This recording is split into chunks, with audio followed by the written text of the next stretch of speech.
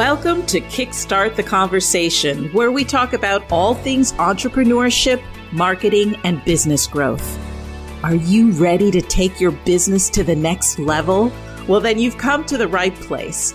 Here on Kickstart the Conversation, we have real, honest conversations about what it takes to build a successful business in today's world. No fluff, no BS. Just real talk about the challenges and opportunities that come with being an entrepreneur and growing your business. Whether you're just starting out or you're a seasoned business owner, we've got something for you. From expert interviews to actionable strategies you can implement immediately, we'll help you get clarity, build momentum, and achieve your goals. So sit back, relax, and get ready to kickstart the conversation with your host, the Quiz Queen, Catherine O'Leary. Hello, everyone, and welcome back to Kickstart the Conversation. It is my great pleasure to have today Cindy Holbrook, who is the Visibility Whiz. She is going to be helping us through how to get visible with your business. But more than that, not just be visible to be busy, but be visible to actually drive business, which is a big distinction. So I want everyone to be listening closely. But just to give you a quick intro to Cindy. Cindy is, as I said, the Visibility Whiz. She guides coaches, authors, speakers, and service-based business owners to step into who they are with outrageous confidence, which I love, get more visibility, influence their audience to take action, and earn more than enough to sustain the lifestyle of their dreams. So, Cindy, welcome to Kickstart the Conversation. Thank you, Catherine. It's a pleasure to be here. As we go through and we're talking about all things lists, leads, and, leveraging relationships, as the Visibility Whiz, but also the person that connects to the back end of the money-making wizardry. Can you tell us a little bit more about how you're helping, your coaches and your clients kind of go through that process? What I always say is visibility plus influence equals profits. So you need the visibility. You need to know how to get in front of your ideal audience. A lot of people think that any visibility is good, which isn't necessarily true. If your target audience is single moms and you're visible to 1 million senior citizens, it's not going to do you much good. True. And so people really have to know that they have to be where their audience is, but they don't have to go find their clients. And then once they're in front of their ideal audience, they need to be clear with their message, but they need to know how to influence people to take action. You can't just tell people to take action. You need to be able to influence them and share with them why it will benefit them to take the actions, encouragement, etc. And once you combine those two, the profits start coming easily because now people know you, like you, and trust you to solve their problems. Okay, so that sounded really easy, but there was a lot to unpack in there. That was like a brilliant little summary of a ton of golden nuggets in there. Yeah. So first of all, being visible to your target audience, right? I talk about this all the time where I would rather be in a room full of 100 people that are all my target audience and 90 people buy than in a stadium full of 10,000 where the same 90 people are somewhere in the stadium and I'm trying to find them, right? Because by the time I find them, I'm tired and I'm probably not going to, serve them well. So really making sure that you are, finding your, or being where your ideal clients are. As opposed to being everywhere, right? Like, so not, casting the net so broad that you're just, like you said, like in front of a whole bunch of senior citizens when you're trying to talk to parents or moms or something like that. Because people do that all the time, don't they? Oh, they do, definitely. And a lot of it is being clear on your message. So I love it. Yeah, I mean, it would be great to fine-tune those 100 people, and there are ways to do that. But a lot of times when people are starting out, they need to go to the bigger stadium. I call it the lake. My husband's an avid fisherman and he fishes for bass. Now, when I first started dating him, I never knew that fishing like this existed. I've learned a lot about fishing since I've been with him. But, you have a trout person, they just throw their lures out there and they sit back and drink their beer and wait for a bite. But whenever you're bass fishing, you are constantly doing something. You have to throw your lure. There's certain lures that will catch bass, and you're constantly like moving your fishing pole and doing different things like he has no frog things, and he'll go like this to make it look like the frog's jumping. So you're constantly doing something. It's a very active way of fishing versus trout fishing, which is what I always thought fishing was before I met him. And so you have the lake and you have all these different fish in it. You have the trout, you have the bass, you have the catfish. But people are always shocked with my husband. He will go out there and he will typically catch a fish within 10 minutes. And these people that have been there all day long, like, how did you do that? And it's because he knows the language of the bass. He knows where they are. And he's been fishing since he was like 3 years old, and he's very good. And this is how we have to be whenever we're in these big audiences, is we have to know which is our message. Our message is going to pull out our ideal clients. So even if you're in front of that audience of 10,000 and you get 90 people that say yes, that means you've done a great job of fishing out, for lack of a better word, your ideal clients. Okay. So a big pond would be like, we both have learned from Iman. Yep. And Iman always talks about your target market. Your target market is the big pond. Both you and I, we work with coaches, authors, speakers, and small business. That's a big pond. Yep. That's the big pond. And that's where you have to be. But our ideal client is very personal. Our ideal client, is just like if you are looking for a mate, you know what personality you want them to have, what type of sense of humor they have, what hobbies do they like. You need to mesh. And that's where, again, honing in on your message, you're going to mesh with your ideal client. And you have to know what you love about them and what they love about you. I always say, whenever you know exactly who you want to attract, then nobody is going to, if you know you want a Cadillac, nobody's going to sell you a Harley. Yeah. This way we know who our clients are, our ideal clients, and they're very easy to sell to because they're hardwired to love us and we're hardwired to love them. Right. So I love this because it's a little bit of an expansion of what I've been talking about with the analogy I gave about, being in a room versus a stadium.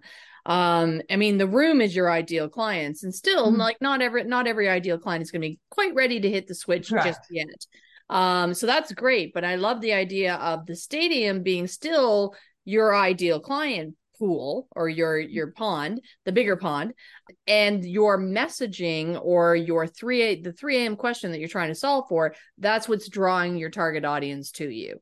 Exactly. Not your target audience. That's what's driving your ideal client within your target audience to you. So you're just kind of expanded the analogy a little bit, which I love. So thank you for that. And I want to go back to, because so many people's like, where do I find clients? Where do I find clients? Where do I find clients? And that statement just like sort of irritates me, because to me, it's like you are an ambulance chaser attorney, or I've always pictured like, we've all been in malls. And we walk down a mall, the people at Mrs. Fields Cookies and Cinnabons don't run out and grab us, or they don't run out and say, here, taste this, taste this. They have the aroma. They have their signs, free samples. And we go and we take a bite of the Cinnabon, and all of a sudden we're buying a dozen of them, right? Yeah. So it's the same thing as with your clients. The people that are placed in the mall, Cinnabons, Mrs. Fields, they're smart and they're positioned very well in any mall that you go to. And that's, again, the malls, they're big pond. But the people that actually walk up and take the sample is now a very high converting lead. Yeah. And so that's what we want. That's why we need to be able to talk the language of our ideal client, because they're just attracted to us because we're giving them what they want. Okay, so I absolutely love this analogy. So let's go back to the mall.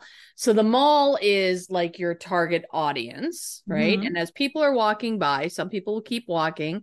Your lead magnet, per se, is your sample of the Cinnabon, Mhm. that will draw people into the Cinnabon store or the Cinnabon storefront, Mhm. and actually buy because you've attracted your ideal client within your target audience to stop the scroll, stop the walk, stop by, and buy the dozen or so, or maybe baker's Mhm. dozen of Cinnabons. So Right. that's cool. I like that.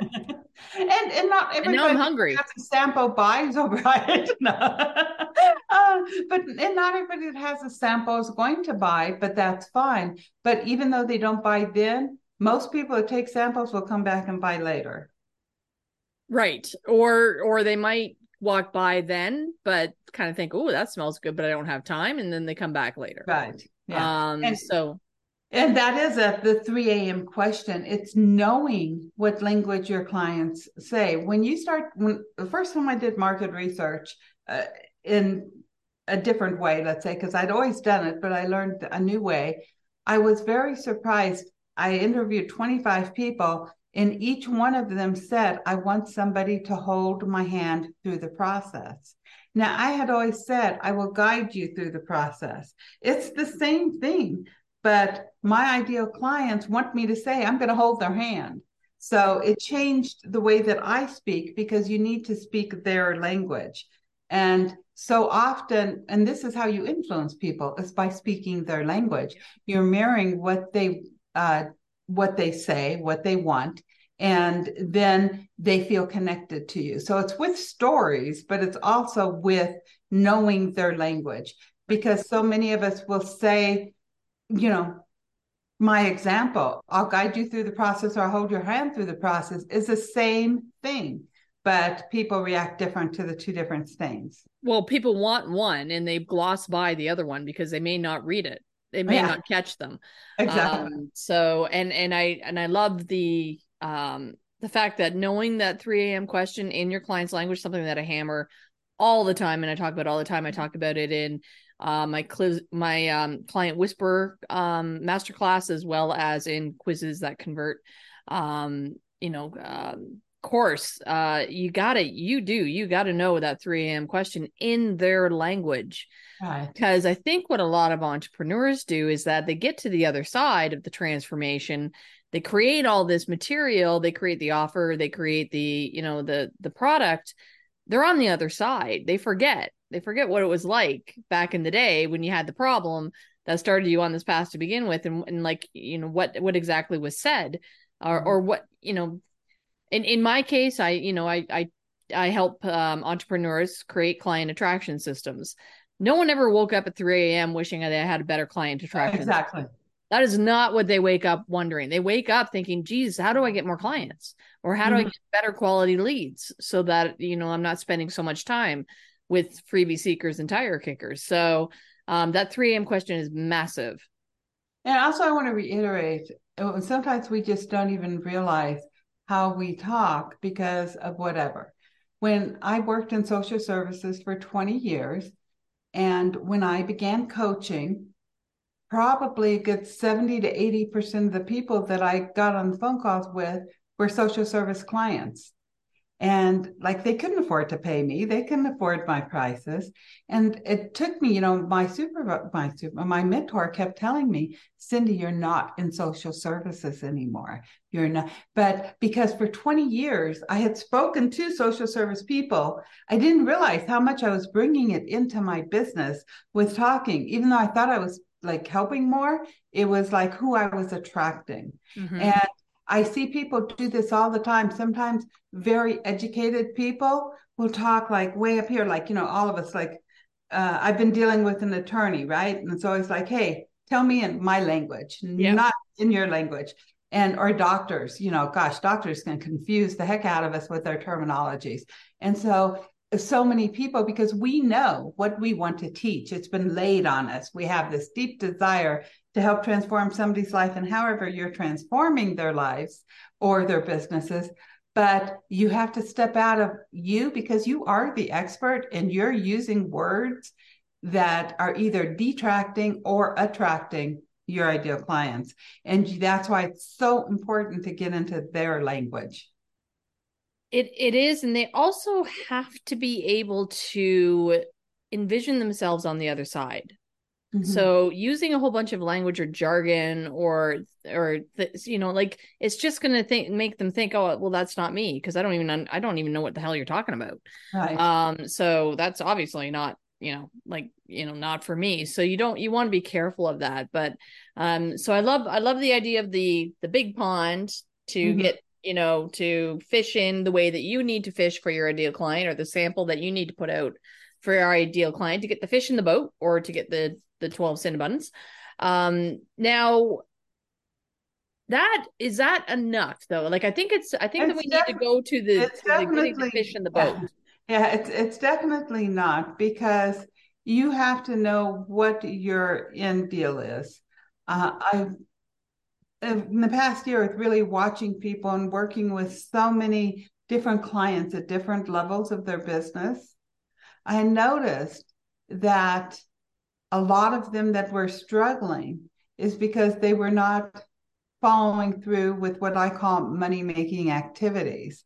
Now, there's a fine line between a money-making activity and a visibility activity and a lead-generating activity. Now, if you're speaking, and sometimes we have to do all three for whatever reasons. Sometimes whenever we're speaking, it's simply for visibility, to get known. And that's all it's for. If you ever do a TED Talk, they don't allow you to sell. In the next couple months, I'll be doing an action talks for an app called Actionera. And again, you're not allowed to sell. So it's solely for visibility and likability and trustworthiness, just to get your name out there. So sometimes that's fine.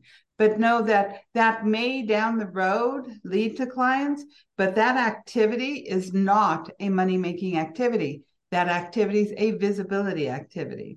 So then if you're speaking and you're allowed to offer a free gift, such as I will be offering everybody my 7 money-making activities guide, then this is a lead generating activity.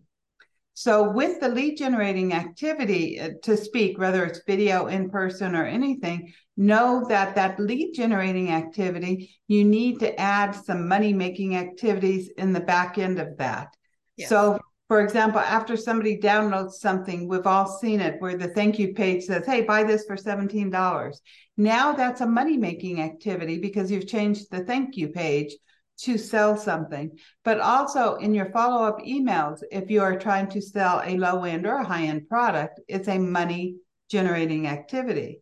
But a lot of people don't do that with their follow-up nurture sequences. They're just nurturing, and they're teaching and teaching and teaching and talking, but they're not saying, hey, I have this program that you might be interested in for $17, $97, whatever. Or they're never asking people to come on a sales call with them. Mm-hmm. So it's just a lead generating activity. And if you're not asking your leads for money, you're leaving a lot of money on the table.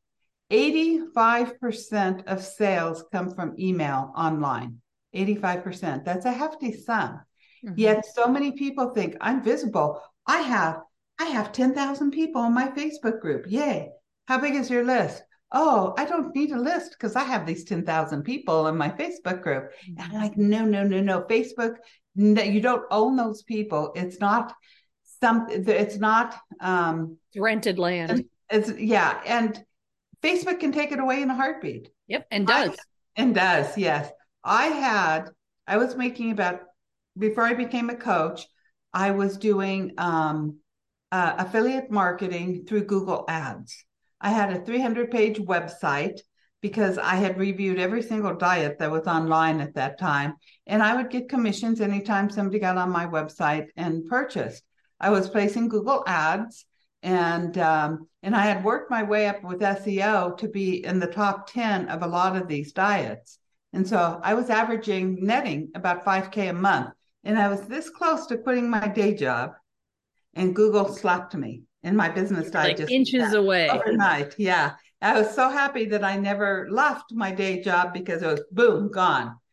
However, that was a lot of number crunching. It was a lot of stuff that I can do, but it's not my passion. It was right after that I found coaching, which is my passion. Right. But I've seen this so often where people lose their Instagram, their Facebooks and stuff. And if your business is ever evaluated to see how much money it's worth, it goes by the size of your list. Email. You guys, I mean, this whole podcast is all about leads, lists, and leverage. So it's all about your list. And it's true.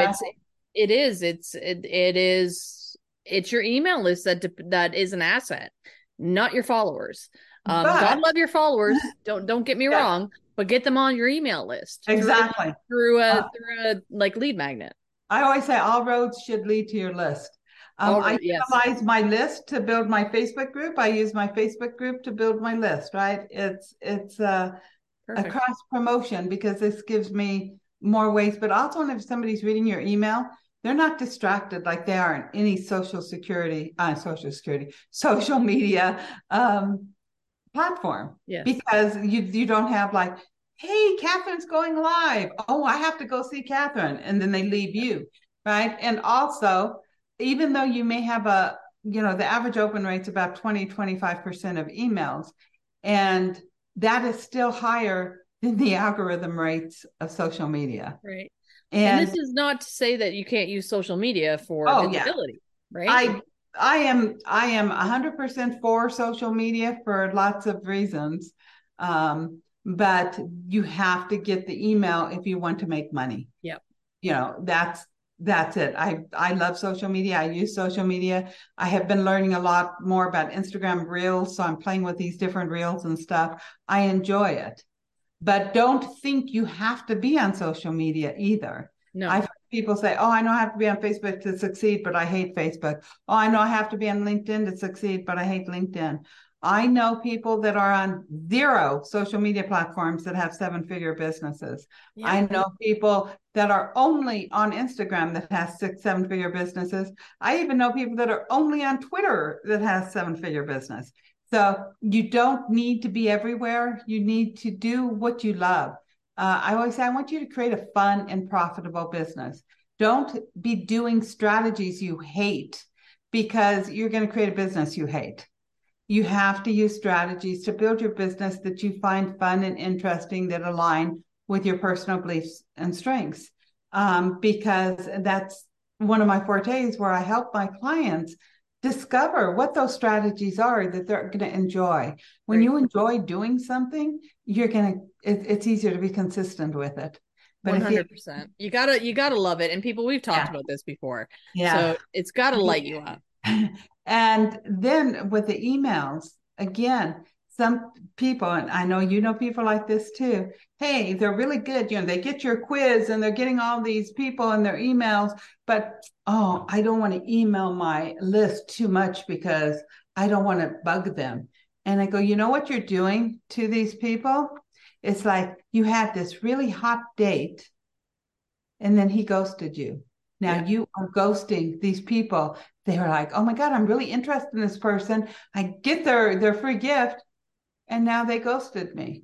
So if a date did that to you, you're going to think, jerk. I got some choice words for him. Jerk. So, jerk. That's a nice way of putting it. It's not what was in my head. Not the 4-letter word that you were thinking of. I know. But you do have, so therefore you don't want to ghost them. They signed up for your list because they want to know about you. So you have to you have to email them. And I always say your email list is a revolving door.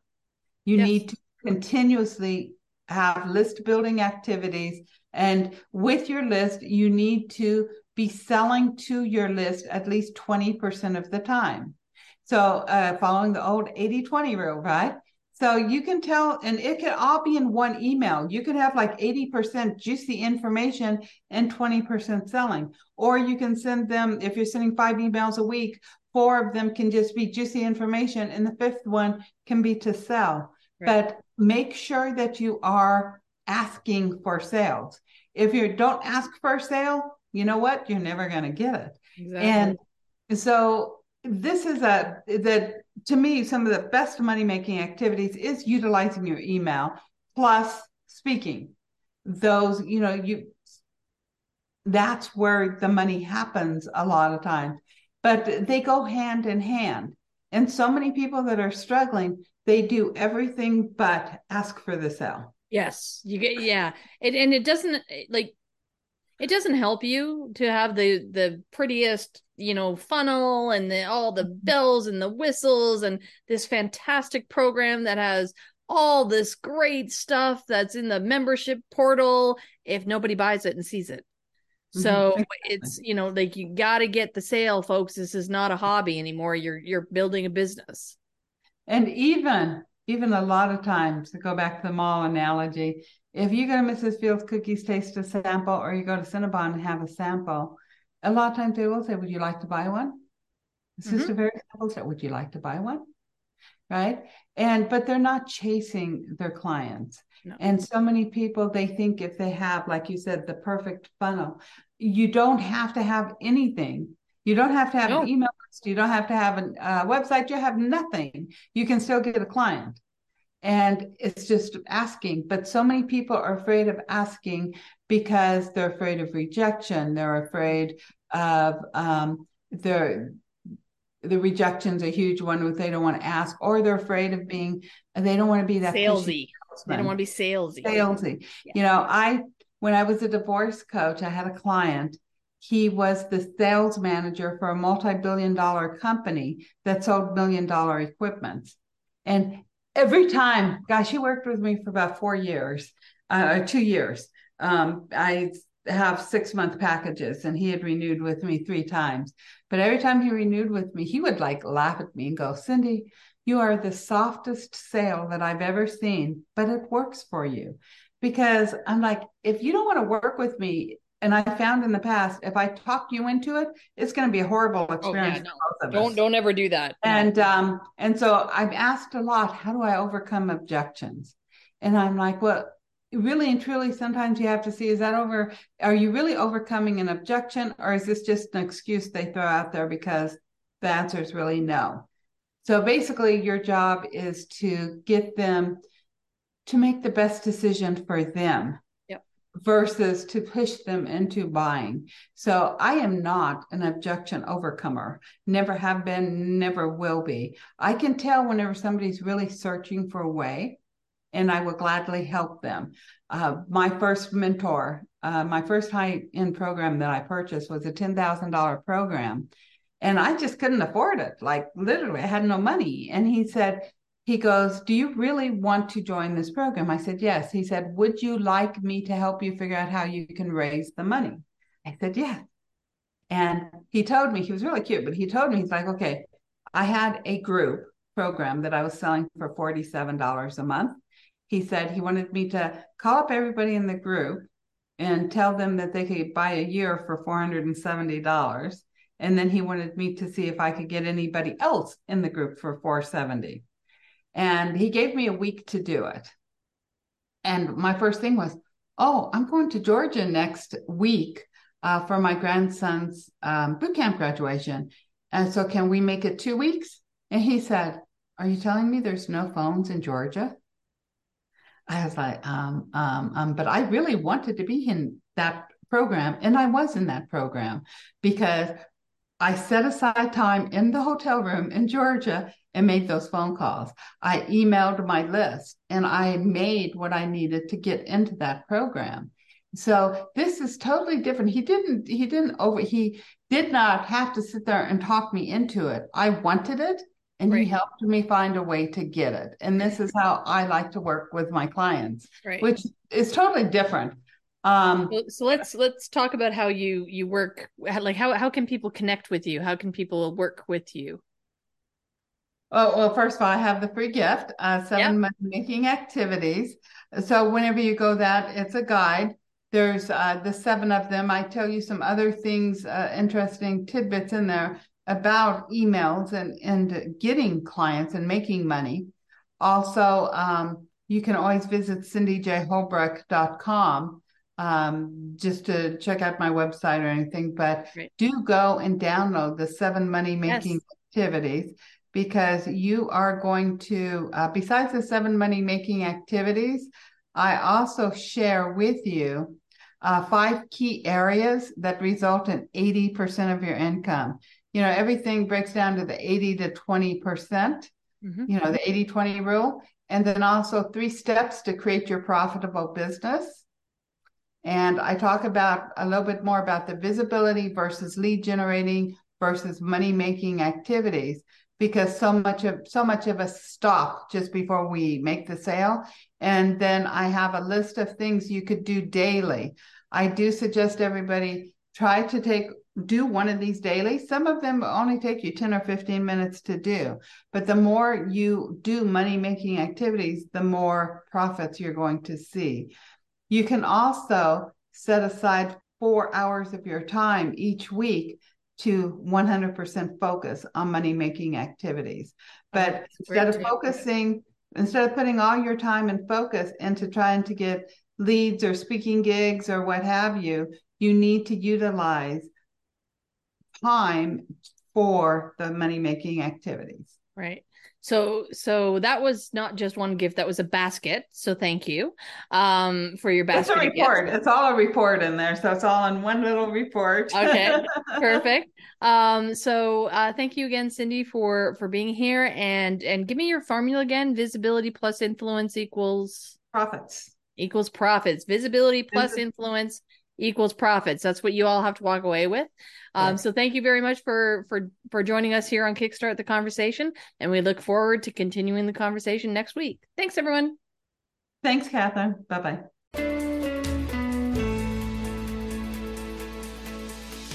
Well, that's it for today's episode of Kickstart the Conversation. Thank you so much for tuning in and spending your time with us. We hope you found our discussion about leads, lists, and leveraging relationships helpful. As we've learned, asking well-designed questions is the key to kickstarting conversations with your ideal clients, building authentic relationships, and ultimately driving more sales. So get out there and start asking those intentional questions. Your ideal clients are waiting for you. Be sure to subscribe to the podcast so you never miss an episode. While you're at it, leave a rating and review, and be sure to share it with your friends. We have lots of great conversations coming up every week that you won't want to miss. Until next time, keep asking great questions and kickstarting those conversations.